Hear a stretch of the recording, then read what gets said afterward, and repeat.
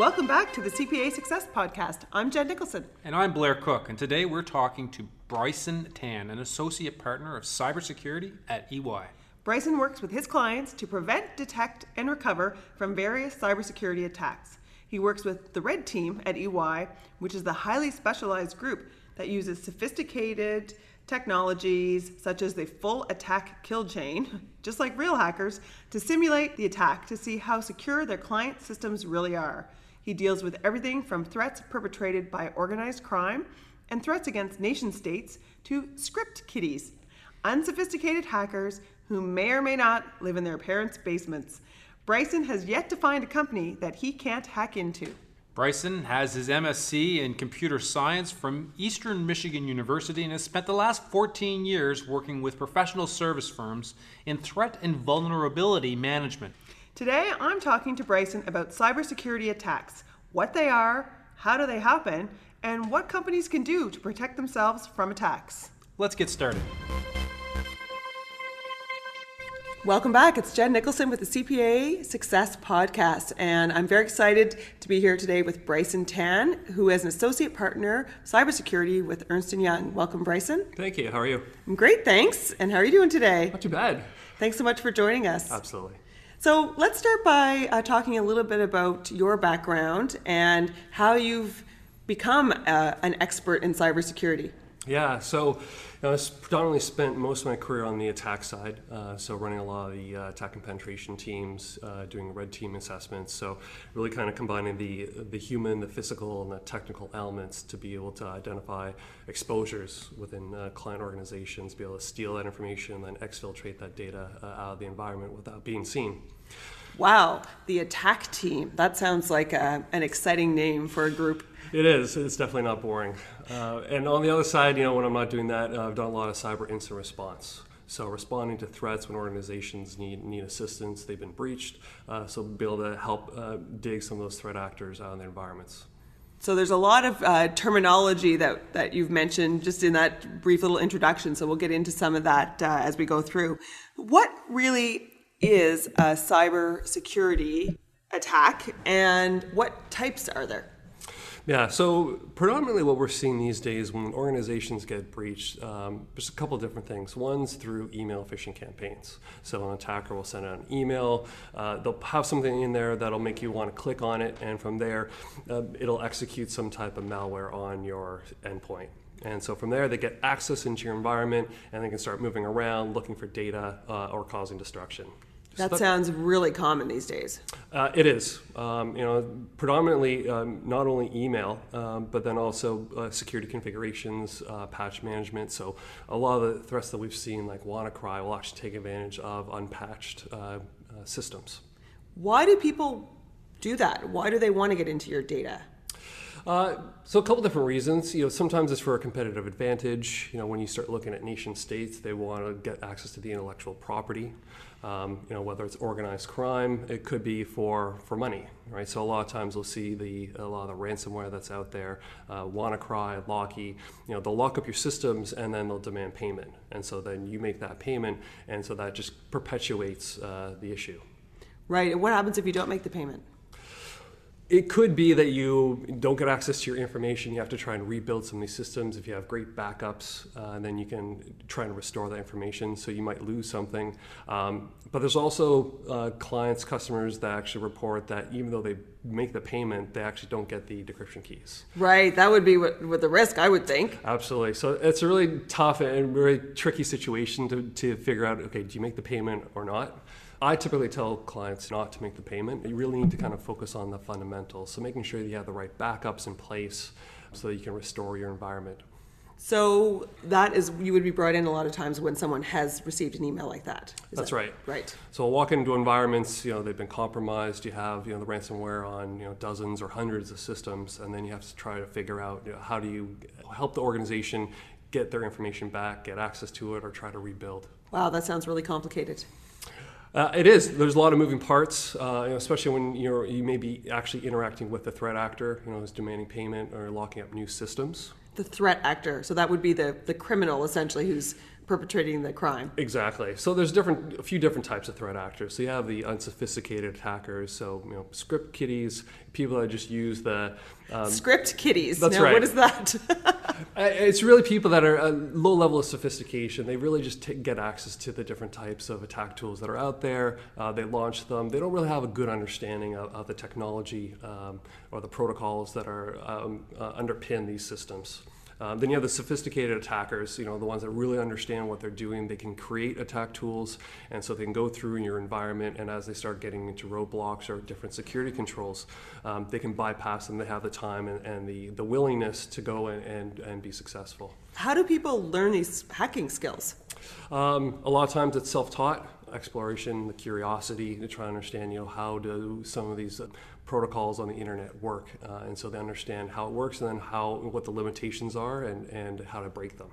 And so they'll get into organizations, or they'll hack people's systems just for curiosity, for the fame. So a couple different reasons. The fame, do they really get fame? Because no one actually finds out who they are. Sometimes they do, but a lot of times it's they see the work that they've done is on the front page of every newspaper across the globe. Wow. And so, like lots of other types of criminals. Absolutely. So we've got phishing campaigns. What other types of cybersecurity breaches occur? Yeah, so weak patch management. So there will be lots of exploits. They'll take advantage of unpatched systems. So that'll be one. And what does that mean, an unpatched system? So a lot of times organizations, a lot of the different vendors that we use, they'll create software that you use in every part of your organization. And as new weaknesses come out, they'll provide patches. And so in theory, most organizations should be patching on a very regular basis. If they don't, then that leaves those holes open for an attacker to try and get in. So they'll create malware or exploit code to go in and take advantage or exploit those vulnerabilities. And so once they get in, then again, they're able to get into the environment, start to spread, get access to your data. Now, are off-the-shelf types of systems more secure than customized systems? Or are there different types of vulnerabilities in those? So there's different types, but for the most part, when code gets written, when it gets created, there's always going to be people are always going to find holes in it. And so whether it's the typical ones that you see, whether it's a custom one, a lot of times you'll find those holes that come up over time.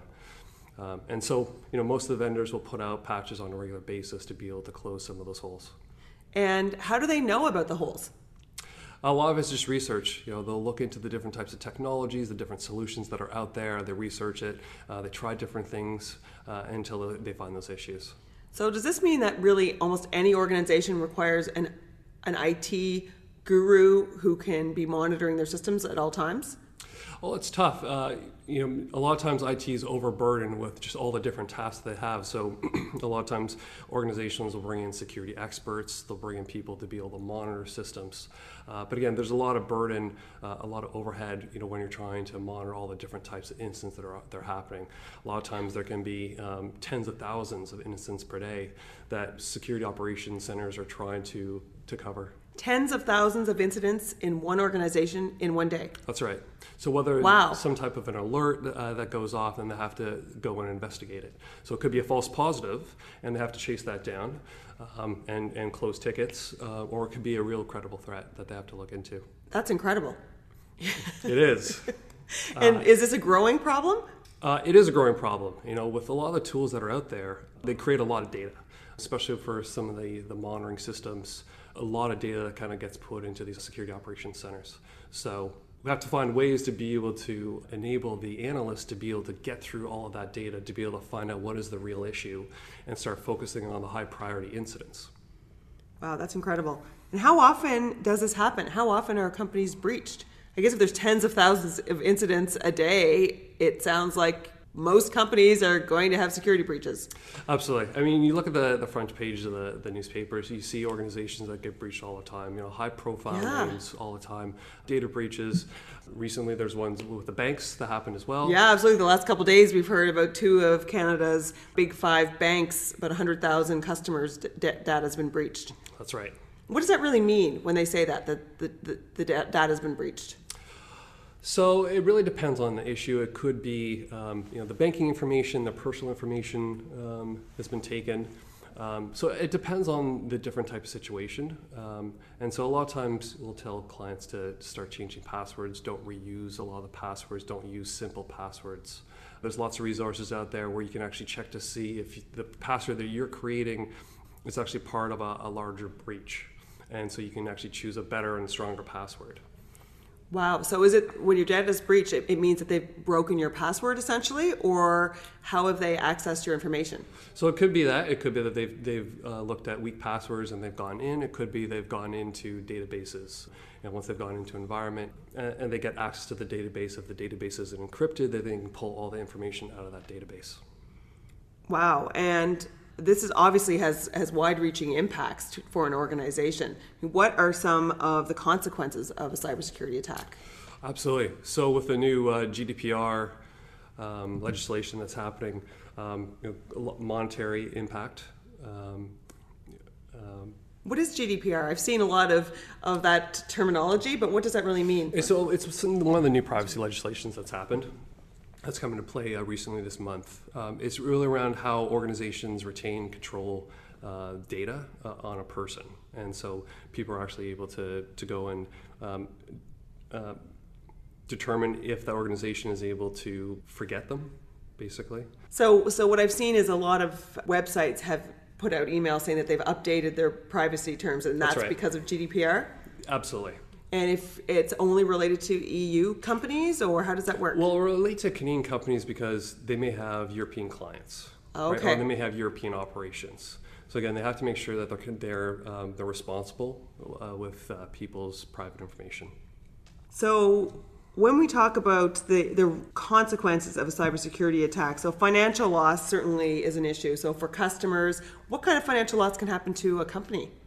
So a couple different ways. It could be for financial fraud. When they pay ransomware, they'll lose money that way. It could also be when they're trying to clean up some of these issues. It could be very costly to clean up a breach, right? So cleaning up IT systems, bringing in specialists to be able to help them clean up the breach. Right, like you? Absolutely. And that can kind of rack up, depending on how big the organization is, how extensive the breach is. Absolutely. I guess there's also the reputational risk that comes along with a data breach. Absolutely. So when you're in the front page of the newspapers, there's quite a big spotlight in terms of what's happened, what you're doing to be able to clean it up.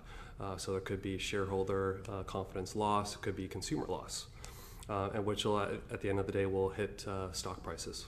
And have you seen that happen, or is it so common now that people almost just you see the hit one day and then the next day it's forgotten because someone else has had a data breach? Absolutely. So I think traditionally we've seen big hits to stocks, but I think as more and more breaches happen, it becomes a lot more commonplace. You'll see a dip in the stock price, but then it'll eventually go back up. And how can companies prevent a cyber attack? How do you stop this from happening? I guess companies first of all, and then individuals.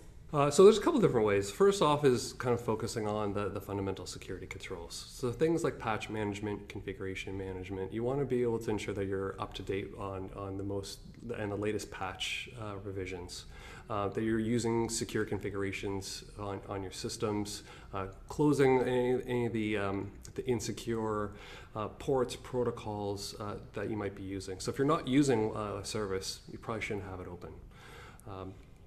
Another way is be able to control identity. So how do you control privileged access, identity access management? A lot of times when attackers get into an environment, they'll look to escalate their privileges or look for administrative level access. So you need to be able to control that in a way so that only you have access to it, or you get alerted when something bad happens. Wow, and how do they get that kind of level of access? A lot of times it's going to be configuration related. Administrative access will be left open on systems. You'll have shared accounts. And so, again, attackers will start guessing well-known passwords. Password 123. Do people actually use that? We see that all the time. Really? Yeah. And so when you use things like that, or you have no password associated with administrative accounts, it's very easy for attackers to be able to get in. Wow. Yeah, it's interesting because I think security has become such a common issue now, but there are companies that don't have passwords still. Either that or very weak passwords is what we'll find. And so a lot of times we'll tell organizations to be able to use complex passwords. And it's the common letters, numbers, different special characters in a combination to be able to make it a little more complex. Right. Now, even when you've come up with these strong passwords, can you still be breached? Absolutely. It's not necessarily just about passwords. Whether it's a patch, it's a misconfiguration on a system. It could be an email that you've gotten if you've been phished and you've clicked on that link. There's lots of different ways for attackers to be able to get into an organization. Wow. Do you have any good examples of some big breaches with significant losses that have occurred? Yeah, we've seen lots of different breaches happen. Can't talk about any specific client names, obviously. Of course not. But, any sort of situations that are more generic? Yeah, we look at the newspapers. There's lots of different data breaches. 143 customer records that have been breached that ended up really coming down to a patch management issue. You see combinations of security awareness issues, secure coding practices. Where 3 billion people's emails have been compromised. 3 billion. That's right. Wow. And how do people protect themselves against the phishing emails? We've certainly heard about how certain people, especially I think Canadians, are quite trusting, and perhaps it doesn't even occur to them that it could not be a legitimate email. Yeah, absolutely. And you have to realize a lot of times banks aren't going to send you emails asking for your usernames, your passwords. A lot of the online retailers, they'll never really do that. They'll send you a link to click on, potentially to reset your password, but a lot of times it's really just notification that you need to go log into your account, and they won't send you a link to click on. They're not going to ask you to open up a PDF file. And those are all real indications that it's a phishing attack. Right. And what about the emails? We've certainly heard about situations where hackers have gotten into a system and have learned the people's names, they've learned writing styles, how people communicate, and then will send emails saying, from the president saying, I'd like you to transfer a certain amount of money, and the recipient doesn't even think that there's an issue there and just does it. How do you protect yourself from that kind of a situation? So in that case, you really need to start looking at security awareness training. So showing people what the fake emails look like, having processes in place so that it's not just an email to be able to do a wire transfer. Right, so someone has to follow up with a phone call or something like that. Exactly. Or it could be some type of automated IT process that goes into place. So it kind of removes some of the human element from that. Right, that makes sense. And does it matter the size of your company? Is it really this more of an issue for bigger companies, or is it an issue for any company? It can be anybody at all. In this day and age, with so many high-profile attacks, so whether it be WannaCry, NotPetya, the Murray botnets, everyone can be a victim. And so we have to operate in this environment that, either we're going to be breached or we've already been breached and we don't know it. Wow. So how could you be breached and not know it? So if you don't have the right security controls in place, like security monitoring, that's going to be really hard to tell that an advanced attacker's gone into your environment. So if you've clicked on that email, you don't have any alerts that are going off and nobody's really watching it, then they'll be able to operate pretty quietly within your environment. They'll start using the same administrative tools that your admins use. And so they're not introducing a lot of different attack tools or malware into your environment that could be triggered by antivirus. So they'll be able to get in, they'll look for data on your shared drives, on your network drives, get access to it, and then send it out if you don't control it through web proxies. So what are web proxies? Web proxies are just appliances, technology that proxies the connection between you and the outside world. So it looks to see if the connections that you're making are legitimate. Are you supposed to be browsing to these different sites? And if you're not, then it'll block it. Okay, so that seems like a good thing to have in place. Yes, definitely one of the some of the fundamental security controls to have in place. Does antivirus protection work? I mean, is that enough? And how is it sophisticated enough to catch every breach? And so it can. Realistically, these are, a lot of them are signature based. type antivirus, so it's looking for a very specific type of signature. And a lot of times the attackers will use those tools, and once they get caught by antivirus, then they'll re-encode it, they'll encrypt it so that it matches a different signature, so that's how it'll get through. Wow. So some of the traditional ones, if it's been out there for 3, 6, 9 months, there'll be signatures for that specific instance. And so it's good to be able to catch the ones that have been out there for a long time, or that's more of a commodity type malware, but for the newer ones, it won't catch it. Wow, so virus protection has to be updated pretty much constantly. It does, and we see a lot of organizations with configuration problems with their antivirus. So, a lot of times the scanning engine will be up to date, but the actual signatures haven't been up to date for more than a year. And so it's really hard to try and catch something because of that. Wow, it sounds pretty scary. Really.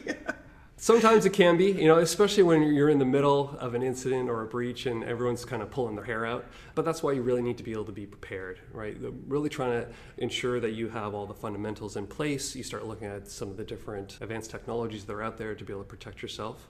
And then also running things like incident simulations with people so that they're able to make the right decisions during some of those crisis moments. Okay, so almost like a fire drill. Absolutely. For a cybersecurity attack. So what are some of the solutions in the marketplace, and what can they do for you? You mentioned some of the more sophisticated tools out there. What are those types of tools? Yeah, absolutely. So there's a couple different ones that are out there.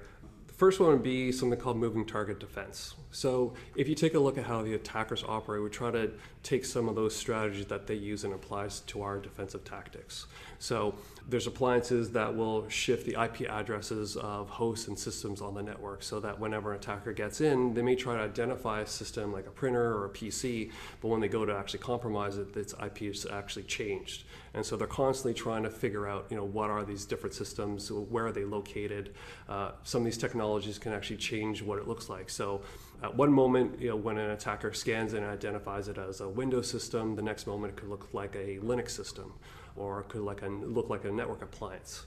And so it's constantly changing, and that way it makes it a lot harder for them to try and attack and get into the environment.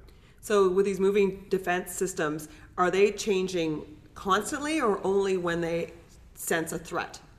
They're constantly changing. So it's more of a zero trust approach. So even the different hosts in the environment, the different endpoints won't be able to really talk to each other, which is what you want, because a lot of times your system shouldn't be talking to a different your coworkers or your different employees' laptop. You should really be able to get access to the resources that you need, which would be on something like a shared drive or a network drive. And how do you protect a shared drive or a network drive? Because would that not be a threat as well? That everybody would be accessing the same point, which could be compromised? It is, and that's where you look for different technologies like security monitoring. You need to be able to have in place, and so when you start seeing anomalous behavior, anomalous activities, or traffic, then you start getting alerts on that. But again, a lot of times the analysts that are on the receiving end of these alerts really get overwhelmed. So that's where you need to start looking at some more of the autonomous security operations center. So it takes a lot of the different, the mundane, the activities that are typical, and you're able to automate it through AI, through analytics, to be able to get through those things faster, so that the analysts are really focusing on like the high risk alerts. Right. So a lot of these types of technologies now are not requiring human interaction. They're things that can just be run in the background. That's right. And so you need to start looking at what are the different types of events that take up the analyst's time, and you need to see if that's something that you're able to automate. Are you able to take those events, get it through an automation engine, add the correlation, the different business context, the security context, and then have it start making its own decisions. Now, it doesn't mean that humans will be replaceable. It just means that they're going to focus on more of the high value events, and where they need to be able to make decisions on something that's a little bit more fuzzy that a machine wouldn't necessarily be able to do. Right. I guess that's the issue. Here we are at a tech conference, and that's what kind of the common theme is that humans aren't going away, but a lot of the more mundane, regular tasks are going to be taken over by computers. Absolutely. A lot of the repetitive stuff, and something that you can apply a very specific response to, right? So something that you can take very specific steps and it's repeatable. It's something that you're going to be able to automate. So what are some of the other solutions in the marketplace other than moving defense systems? So another one that organizations are starting to look at is automated threat hunting. So you want to be more on the proactive side. So once you kind of get past a lot of these alerts that are coming into the operations center, you really want to be a little more proactive to start filling in the holes between the monitoring. So actually actively looking for threats on the different endpoints, on your different servers, taking a look at the different high-risk alerts and actually start to focus on, are these threats in your environment? You can also take a look at threat intelligence, which is data out there that shows the different types of attacks that are happening currently, and see if that starts to match traffic that's in your environment. And again, a lot of times, threats will stay resident within the memory on a system. So a lot of fileless attacks. So you're not going to be able to look through a hard drive and actually see evidence that there's something that's been dropped. They're subverting processes on a computer. And a lot of times it'll take a couple hours for an analyst to start looking through memory to see if there's indicators of compromise. If we can automate that and start spreading that across the network, then it's a lot easier to be able to find the attackers faster. Absolutely. And so there are products out there that provide this type of automation that you just apply to your system. That's right. There's a lot of new startups, a lot of organizations out there that have started to focus more on the automation component. Excellent. And is there anything else that people can do to really protect themselves? There's another one that's out there that's more deception-based. So these technologies will drop in different lures or different decoys, whether it be data or systems that attackers will try to gravitate towards.